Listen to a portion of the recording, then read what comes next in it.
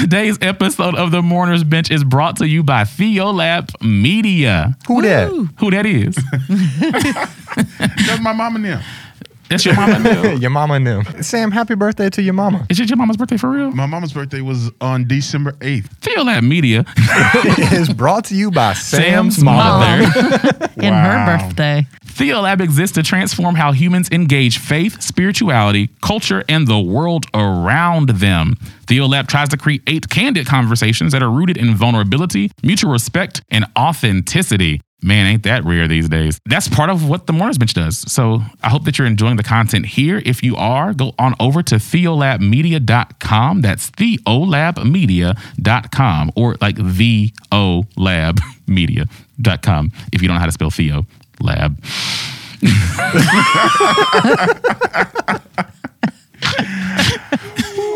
I mean, it may be confusing. Like, what is Theo? What is like?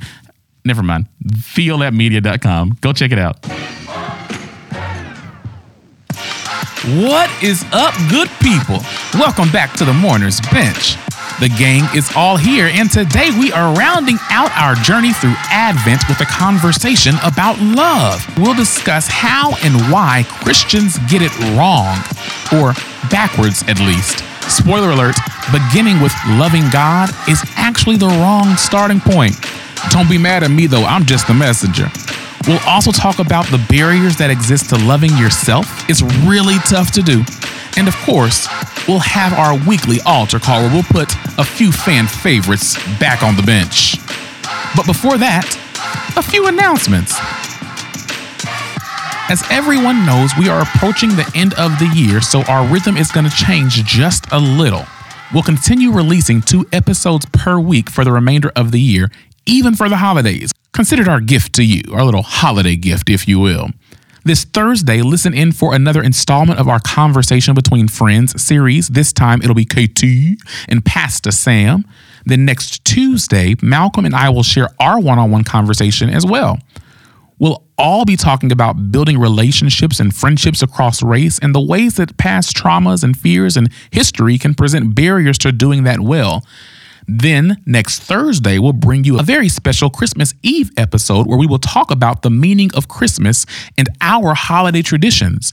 Did you enjoy the Thanksgiving episode? I got one email that said, y'all were punchy on Thanksgiving. Well, you ain't heard nothing yet. Listen in on December 24th for even more punchiness. It is the perfect way to escape from your family for a little under an hour to have a moment to yourself, or with us at least, but you get it. Then we'll have another Conversation Between Friends on December the 29th. I think that one's going to be Sam and David. And then the moment you've all been waiting for and emailing about, our year-end altar call extravaganza. Ganza. I need a vocal effect there. Maybe next time. Listen in on New Year's Eve for an entire episode of your favorite 4 podcasters and some of you, our listeners, putting the saints and the ain'ts on the bench. But mostly the ain'ts. You do not want to miss it. Listen in on December the 31st. Finally, if you have not yet hit that subscribe button, go ahead and do it right now. For real. Just reopen your phone, open your app, go back, stop scrolling through Instagram, go back to Spotify, go back to Apple, and go ahead and hit subscribe. You'll get push notifications so that you never miss an episode. And if you haven't yet rated or reviewed us on Apple Podcasts, what are you waiting for? You've been listening every week. Take a moment right now and leave us a review and a rating. Thanks, boo. Let's get into it. What's love got to do with it? What's love but a second-hand emotion? What's love got to do with it? Who needs a heart when a heart can be broken? That was a modulation. I know. What's You're love? extra. I'm not extra. You are very extra. No, I'm not. You're extra. I'm accurate. You may be that as well, but you are extra. All kinds of extra. So Tina Turner asked this question so long ago, and it's one of my favorite songs of all times. What does love have to do with it? We are approaching the 4th week of Advent, and love is kind of this vague concept. Marianne Williamson and Cory Booker ran their presidential campaigns based on love. I have a sneaking suspicion that they weren't elected because no one could figure out how to clearly articulate love through a political lens. There was nothing actionable. I didn't know how that was made manifest through policies, through their governing strategies. They just wanted everybody to love one another. What does love have to do with it? For you, who and what do you love? And what about those relationships makes you name those as loving for you? So I'm thinking about how we... Immediately, you should have said Sarah. Wrong answer. Try again. Go back. Do not pass go. Do not collect $200. Who do you love? So I'm struck by how many different emotions and feelings and states of being we describe as love. And I think we all know that when we say love in this context, we mean this. And when we say love in that way, we mean, when we say it in that context, we mean it that way. But it strikes me that maybe we do have more of a kind of muddied understanding of what love really is. I grew up in a family, we're all huge baseball fans. My grandfather was born in Illinois and was a lifelong Chicago Cubs fan. And if you asked anybody in my family how they feel about the Chicago Cubs, they would say, I love that team, love them. And I think, of course, and we would all say, like, Sam, you might say, like, I love the Alabama Crimson Tide, that's a common thing that we talk about. What we're really communicating when we say something like that is like, I have a strong affinity for this group, or I feel connected to it, or there's something about that I like. None of those things are love, but that's the word that we use. And so when I think about who or what I love, I think the first question that comes to mind for me is like, well, what exactly am I talking about? And if we're having a conversation about like real, true love, yeah, my spouse is the first person that lands on that list. My sister, my parents. I don't know that I would really go much further than that, though. And that thought is humbling to me. I think real love is something that oftentimes is really narrow. And yeah, I don't think I'd put a whole lot of people in that category if I really sit and think about it. Of course, when I think about love, I think about scripture. Ooh, going holy. Yeah. One of my favorite scriptures, actually, when they're asking Jesus about the greatest commandment. I think one gospel says the question is asked about how do I gain eternal life? And Jesus begins to give this story about the Good Samaritan. You all are familiar with the story. I don't have to rehash all of that. Give us a little bit. Okay, sure. Didn't have to try that hard. He's a preacher. Happy to. So in one gospel, there's this like attorney or kind of teacher of the law who stands up and says, how do we get eternal life? And Jesus says, you should know this. You know the law. You're a lawyer.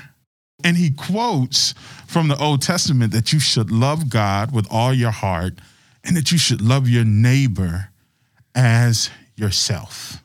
And Jesus says, you've answered correctly. Part of that statement is love your neighbor as yourself. And what I was thinking about is that once I was able to love myself more, once I was able to come out and kind of identify who it was that I am, who it is that God has created me to be, I was able to be in relationship with other people more, and I was able to love and care for and have compassion for others. So I think there's a way of taking that too far and focusing only on self in a selfish way. But I think the reality is that as I have loved myself, I have been able to love others more. But I'm not certain that there's a real potential for us taking loving ourselves too far. Yeah. I don't think that loving ourselves is commonplace. I think in actuality, most of us are pretty damn hard on ourselves. Yeah. And like that's part of the reason that scripture is so poignant to me, because it says, Yes. love the Lord your God with all your heart and love your neighbor as yourself. And so many sermons that I have heard have focused on loving the Lord your God. If you just can love the Lord your God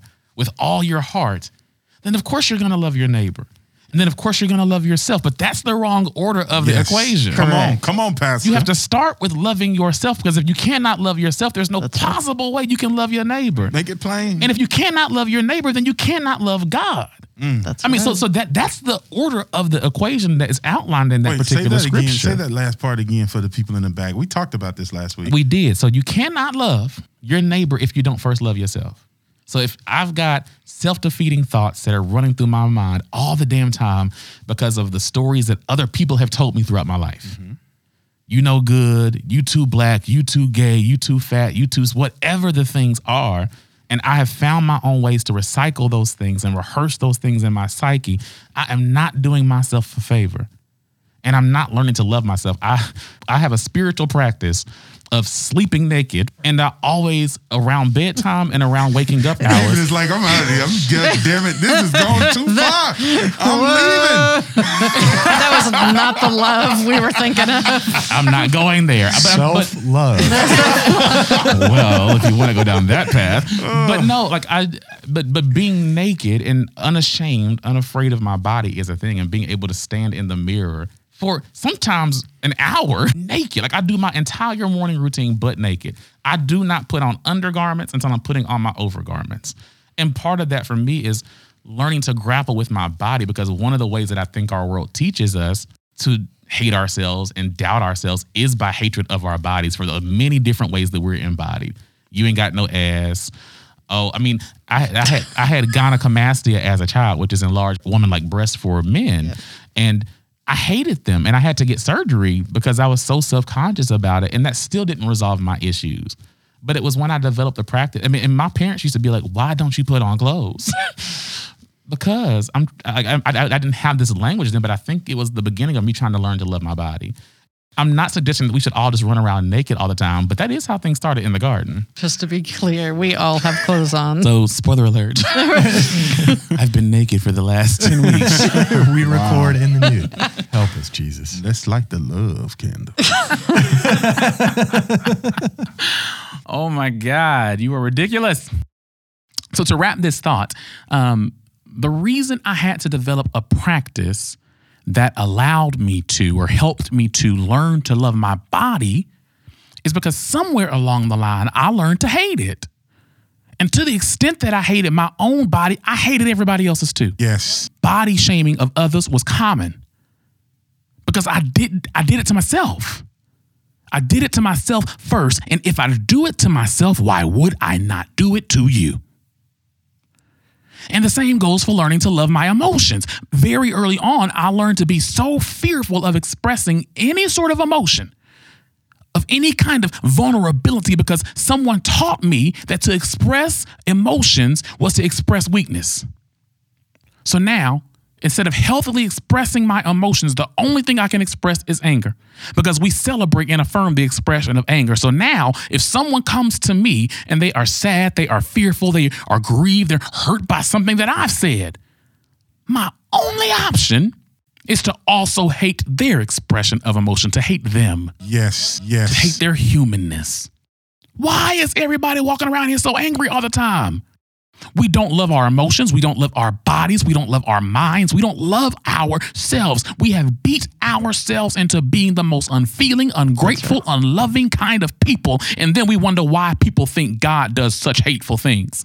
That's right. Because somebody told them a lie a long time ago before they could even detect the deception. And they buried that thing, and it grew and it swelled and it festered to the point that it is bleeding and oozing everywhere and trying to call itself love. But it's not love. Come on. It is a lie from the pits of hell. If I cannot first love myself, as evidenced by constant negative self-talk, I'm so stupid, I'm so dumb, I'm so ugly, I'm so fat, I'm too skinny, I wish my ass was bigger, I ain't got no social media followers, nobody likes my status, I'm too needy, I need to be more independent, you don't need anyone, I'm too broke, I'm too broken, I'm too feeble, I'm too sick, whatever it is. And that's the message that I keep telling myself. What's the message I'm going to give to you? You're so stupid. You're so dumb. You're so ugly. You're so fat. You're too skinny. Your left eye is crooked. You're too needy. You're too dingy. You're too clingy. You're too sick. You're too broken. And then for those who still believe in a divinity, what's the message we have for God? Or what is the message we think God has for us? Correct. What I think actually happens is God ends up sounding like everybody else. God ends up sounding like the voice in my head. And because I'm so hard on myself, Yes. because I'm so hard on others, God must do the same thing. God Yes. must think the same thing. God must say the same things. Love the Lord your God with all your heart. And then love your neighbor as yourself. No. That's not the right order. Self, neighbor, then God. That's the order. Make it plain. And if I were preaching, I might say God is made most manifest when we learn to love ourselves fully. Because it's out of that self-love, that love of the other, of the neighbor, is made manifest. It's demonstrated, it's proven, it's shown. That's the order. Self, neighbor, God. Folks wonder where God is, and I'm like absent, gone, even in Advent. Because you want to figure out how to love God and won't take the time to figure out how to love yourself. Because you think the way that you talk to yourself is normal. Because you think the way that you feel about yourself is normal because our culture perpetuates it. But that shit ain't normal. Okay, I'm sorry, I'm done. Let's take a quick break and we'll come back and wrap up this discussion and then we'll go to the altar call. What's up, good people? Thank you so much for all the emails, phone calls, text messages that you've sent over the last few weeks as we gear up for our year-end altar call. We've also had a few people sign up for our mailing list. If you're interested in staying in the know with Theolab, go ahead to theolabmedia.com, scroll to the bottom of the homepage, and sign up to receive our newsletter. We'll start sending it out in January of 2021. And that'll be the first place that you can know about additional podcasts coming from Theolab Media, what's happening on the Mourner's Bench, and then what's just happening in the world more broadly. Again, that's theolabmedia.com. Head on over and sign up for our newsletter. Let's get back into it. The single event that has taught me what love is, unconditional love, more than anything else, is becoming a parent. I can remember the moment that I understood God's unconditional love of me and my unconditional love of this child whom I adore. And the first 10 days of Jordan's life, she barely got any food. People talk about breastfeeding as something that is easy. You just do it. No one actually ever talks about it. You just either do it or you don't do it. I did not know how difficult it was to learn how to breastfeed. And so we had lactation consultants come when we were in the hospital. We had to go back to the hospital several times in order to meet with a lactation consultant because she simply couldn't figure it out. And I didn't know what was going on. It was horrible. Like you have this emotional, I had this emotional reaction. Like here I am, I'm supposed to be a parent, this mother, everybody, this is the healthiest thing you can do for a child. And I can't even figure it out. How am I going to make it through the rest of her life? I didn't sleep. She didn't eat. I was starting to hallucinate. And it was just emotionally exhausting. And finally, we had it figured out. And I remember this moment of sitting in my bedroom, and I was sitting on the bed and nursing her. And all of a sudden, the scripture where God is referred to as a nursing mother came up. And I always used to think that was such a passive text that God's just nursing. And as I sat there after 2 weeks of trying to figure out what we were going to do, I just burst into tears because what I realized is that this nursing mother God is one that is going to have no sleep and hold us and care for us when we're crying, when we're turning away from nourishment, when we're maybe going overboard. It is this intimate engagement with us. And it was in that moment that I felt the most love and knew love of this child in a way that I have never experienced before. I mean, it helps for teenage years to have had that experience, but... Because then you're like, why are you here? I don't know. I heard a theology professor lecture a couple years ago, and he talked about like a biblical concept of love. And the argument that he was making is that love is many things, but one of its primary functions in our lives is as a school of holiness. And what he meant by that is that when we are in truly loving relationships and when we find the courage to love other people and when we find the courage to receive love from other people, it functions as a way of bringing us closer to the divine. Teaches us a little bit more about what God is up to and who God is and how we might partner with God in bringing good news to the world. My spouse and I literally every morning race to see who gets up first to make the other coffee. Every morning, regardless of what we have going on, regardless of how early we have to get up and get moving, we just have a practice of setting aside some time for a cup of coffee in bed. And that simple gesture of I've woken up and I want to bring something to you. I want to share this thing with you. And that's the first thing every day. I know that may sound just, kind of petty and unimportant, but there is something about that gesture that just really speaks to me. That relationship has schooled me in holiness. And I think I'm hopefully a little bit different of a person because of that.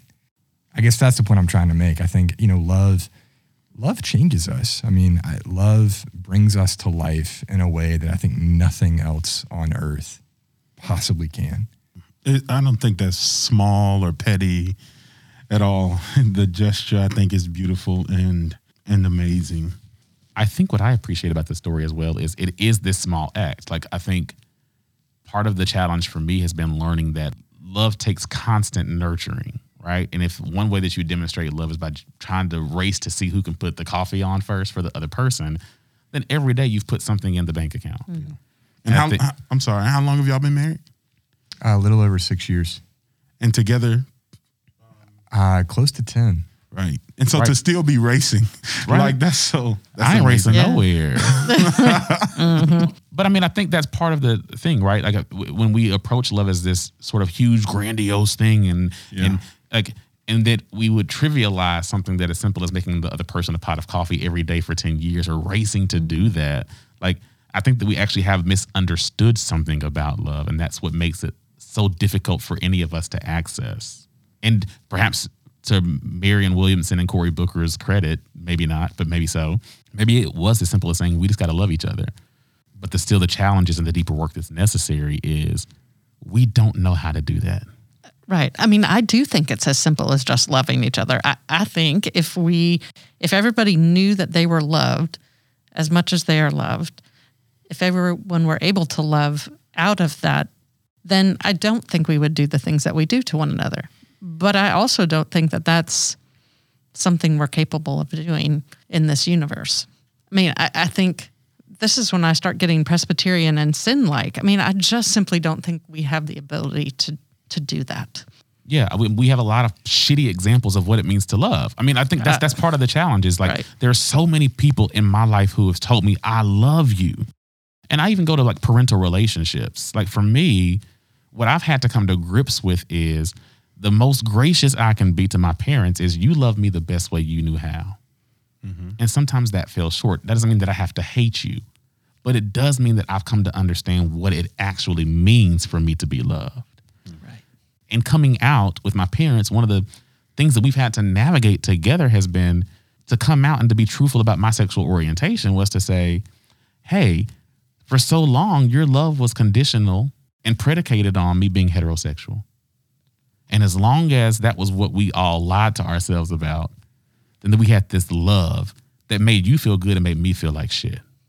Yeah. And so now on the other side of that, the way that you demonstrate your love to me is when I say to you, no, that doesn't feel right anymore. No, you can't do that anymore. No, you can't say that anymore. No, you can't react to me like that anymore. No, you have a responsibility when you hear that gay joke to challenge it because your son is gay.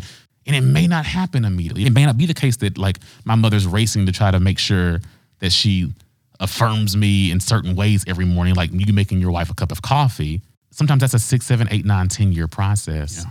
Because my mother has to learn and unlearn the ways in which her parents, her husband, her sister, her brother didn't love her in a way that felt like love. Like, you have to teach people how to love you. I was getting there, man. Preach it. You took my shit. That's what I was just about to say. The exact words. You have to teach people how to love you. One of my previous jobs, y'all know I joke a lot. I never knew that. You never knew that? Not at all. I thought you were always serious. No, I joke a lot. Oh, so do you actually love me? I joke a lot. So on one of my previous jobs, I'd be this person that would joke, and then I'd be like, but I love you. And like one of my coworkers would laugh, and they'd be like, yeah, but why your love hurt so much? And while we were joking and laughing about it, like that's real life for people. Yeah. Stuck in situations, stuck in relationships, stuck in families where people are saying, I love you, but your love is the most painful thing that I have experienced.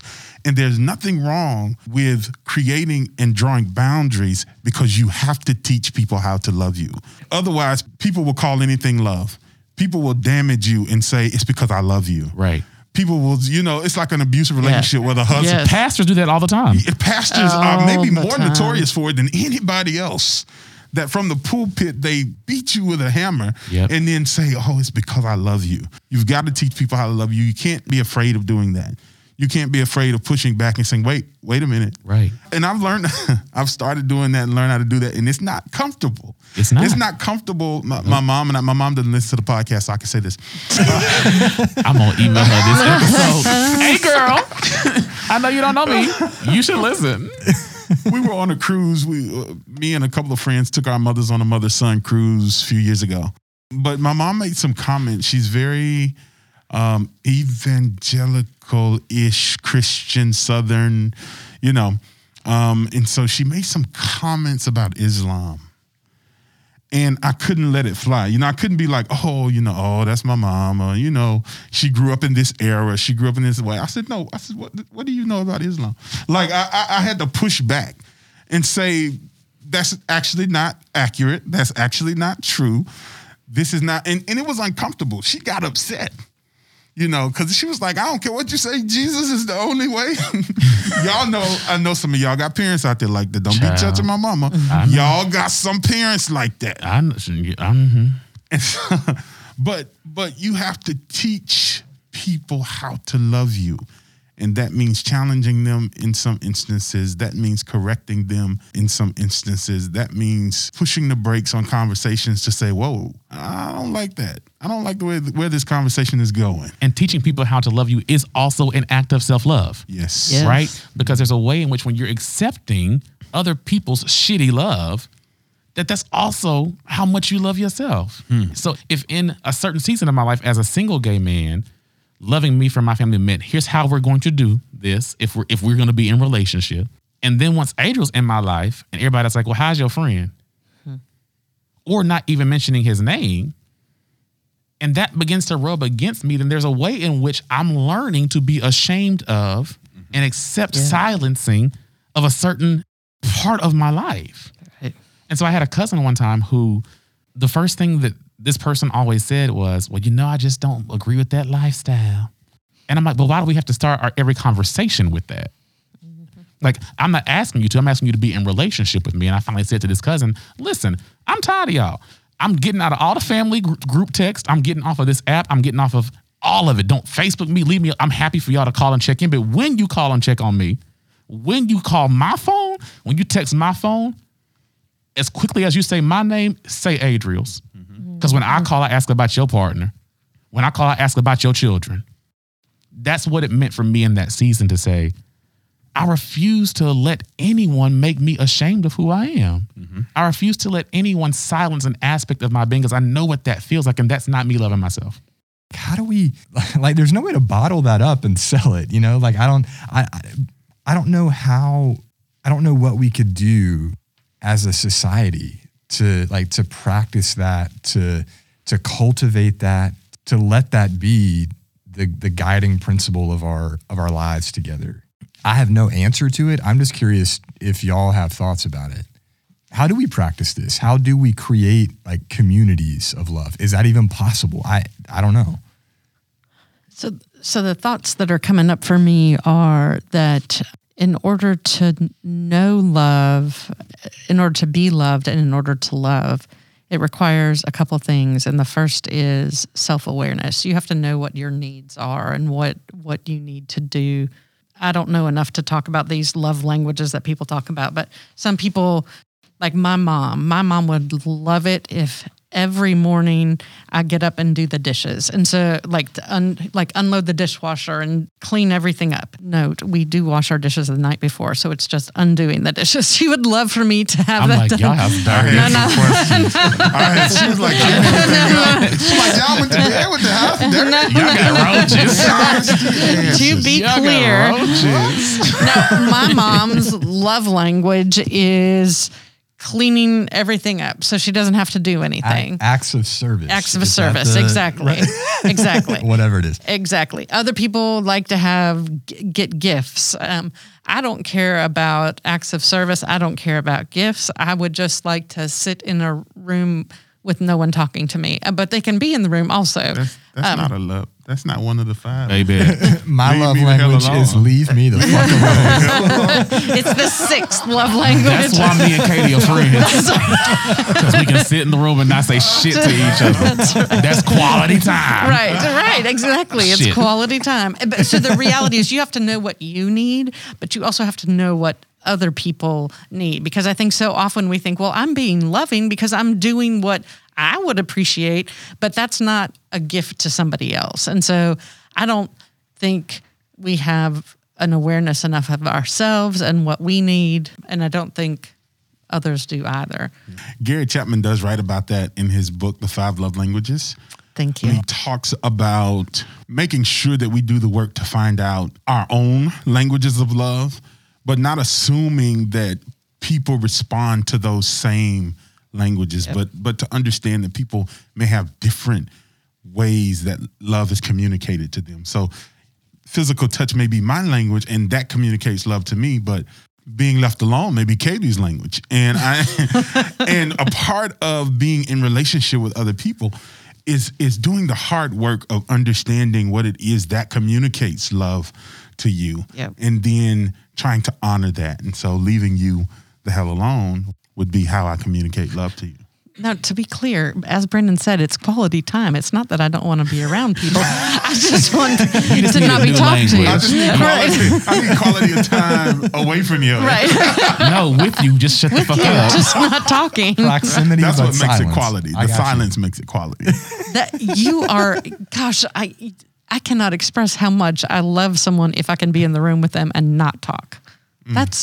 That's holy. I'm either really pissed or I love you abundantly. Most often pissed. I mean, so Dave Kirpin, who's the author of The Art of People, talks about how the golden rule is all wrong, right?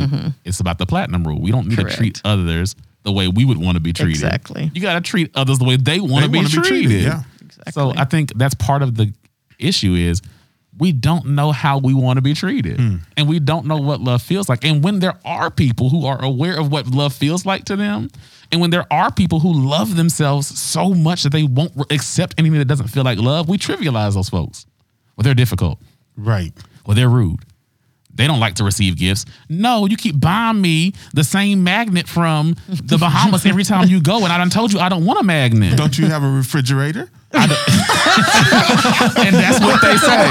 And that's what they say. I keep telling you I don't want this, and you keep doing it over and over and over again. And as small as that example is, that's a lot of the ways that I think that we try to practice love in the world. And so I think if we were going to organize society in the world around love, if we were going to teach people what it meant to practice that, then we got to get them to love themselves.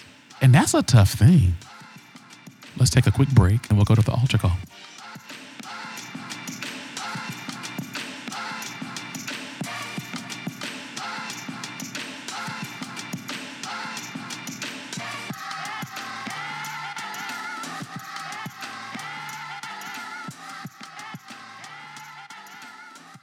The time has come and the hour is nigh for us to go back to the altar and to put a few butts on the bench that need to repent. Hit the track.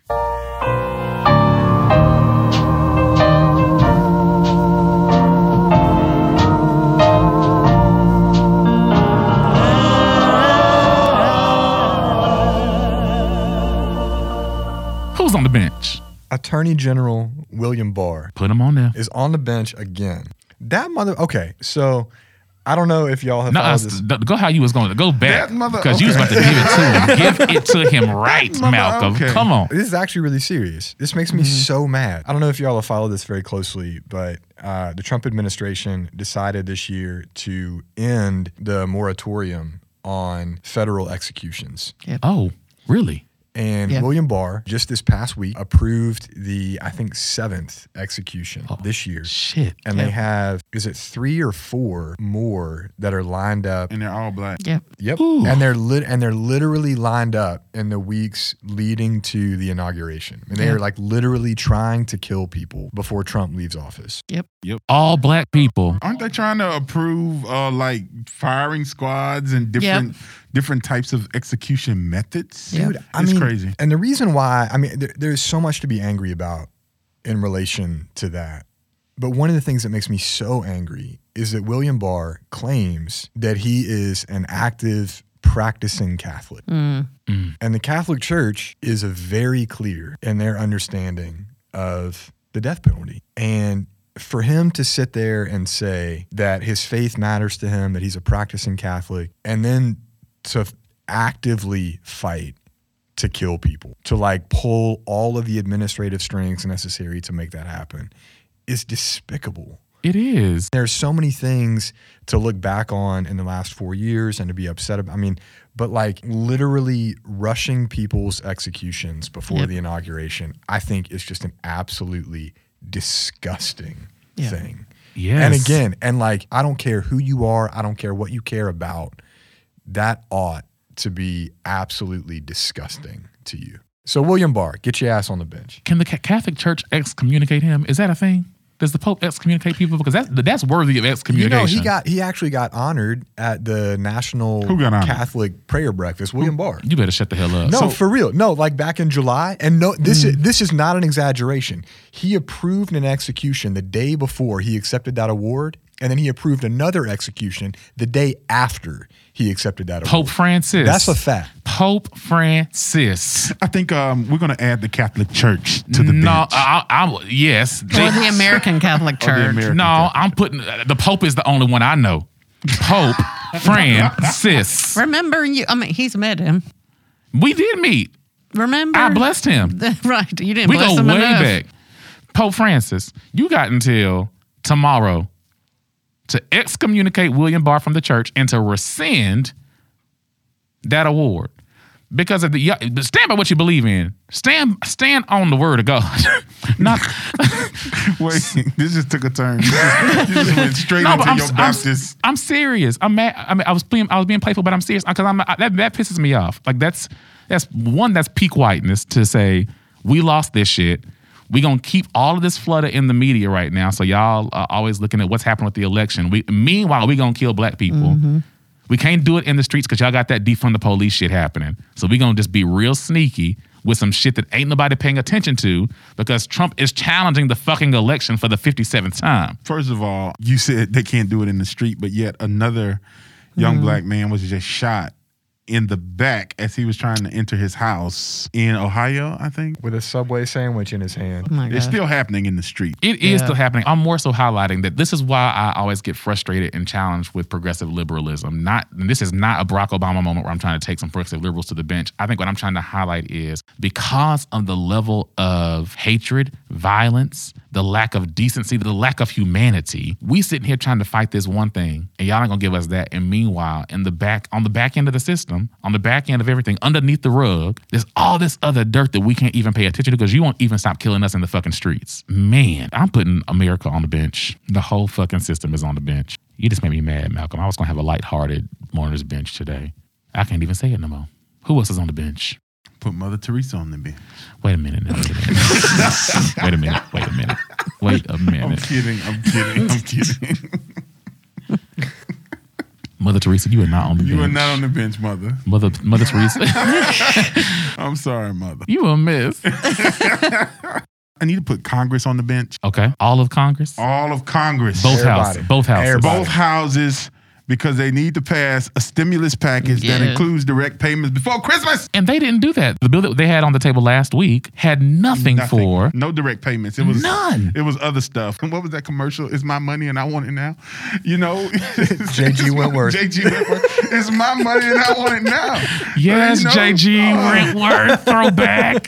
Yeah, Congress ain't shit. No. I mean, and there's no incentive for them to do anything right now. And this is when I go back to saying, like, Democrats and Republicans, y'all are equally at fault. Like, Oh, yeah. why is there anything on the table from any side of Congress that has any Democrat signing on to it that does not include direct payments for the people? Whew. I am putting Kelly Loeffler and her campaign and the Republicans on the bench. I ain't going near that bench. We got to create a new section for the mourners bench. There's like the mourners bench and there's the Grim Reaper section. She goes in the Grim Reaper section of the bench. Like the way that she is running her campaign and her performance in the debate was ridiculous. I don't know how many times one person can call somebody a radical leftist. And I'm like, girl, hypocrite. You sat up there in that church when you needed the votes. And now you're running these ads acting like you wasn't in the house. There's video, honey. She was in Ebenezer? Yes, you haven't seen the ad? No, I have not seen the ad. So there's an ad where they're using clips of Raphael Warnock's sermons that are progressive messages that I've heard preached and that I've preached myself, but they're using that to pin him as a radical leftist, paid for by the Loeffler campaign. But this is where it's brilliant. This is why I got mad respect for Raphael Warnock's campaign. So they use the exact same sort of branding, the darkness of the screen, the color of the font, the same font, to put her in Ebenezer.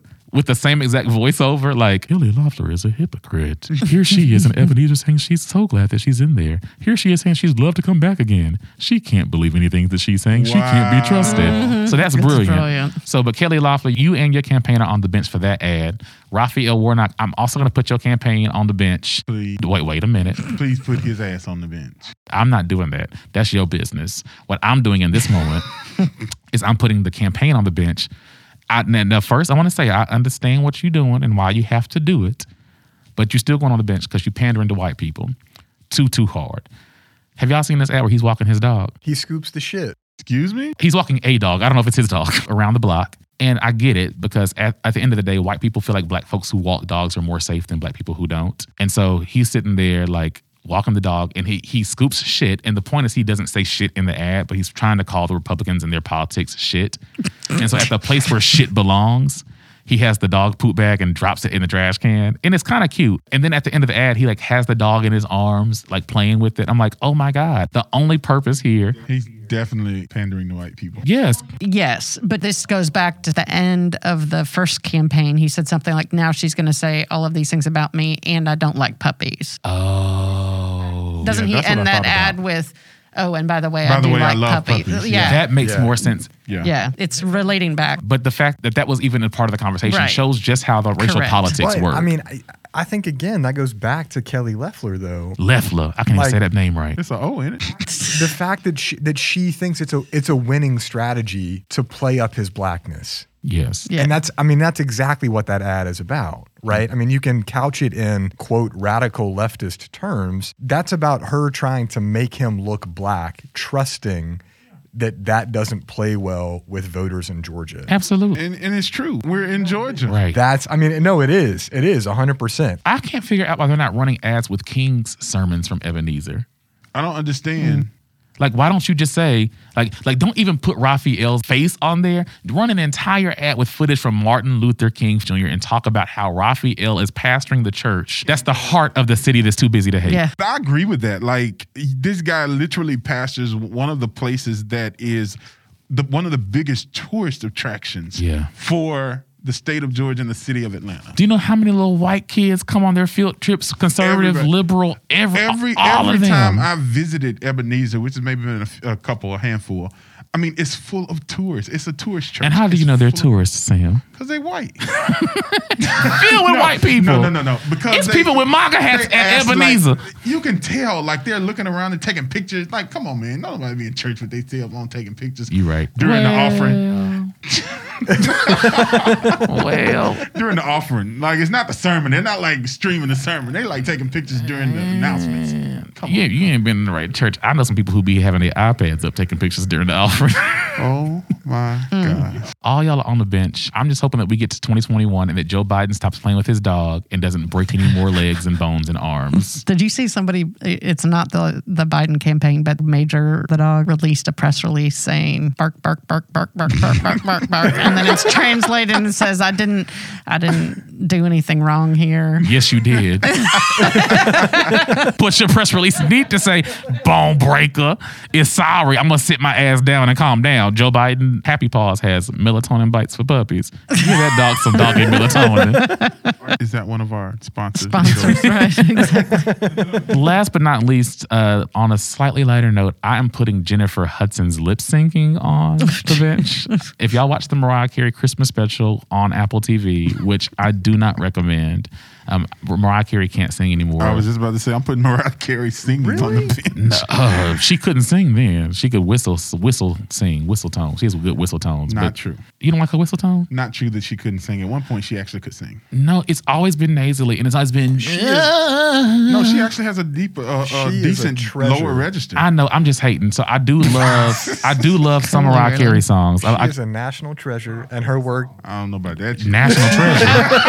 Are you getting aroused? Because that's the only thing you should be.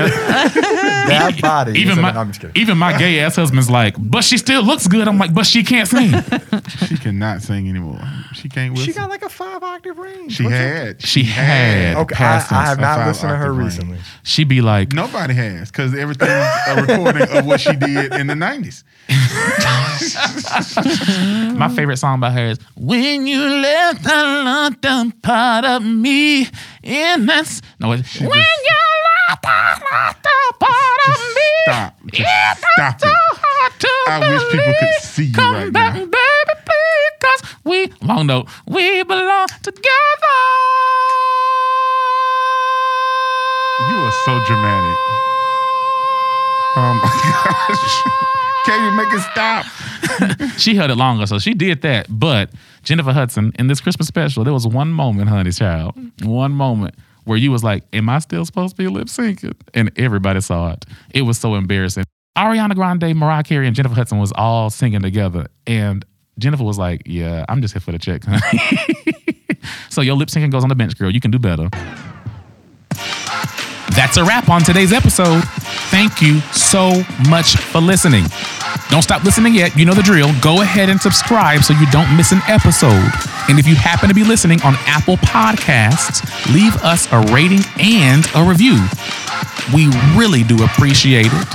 I saw two of my boos, Natalie and Lisa, left a little review. Thanks to you both. Now the rest of you, be like Natalie. Be like Lisa. They are the cool kids. Do just what they're doing. We'll be back on Thursday with Sam and Katie's one-on-one. They are two of the most sarcastic humans I know, but I hear Sam was actually trying to be nice during the recording. So listen in and see if it's true. I highly doubt it. All right, that's it. Peace. I'm going to be Tina Turner next year for Halloween.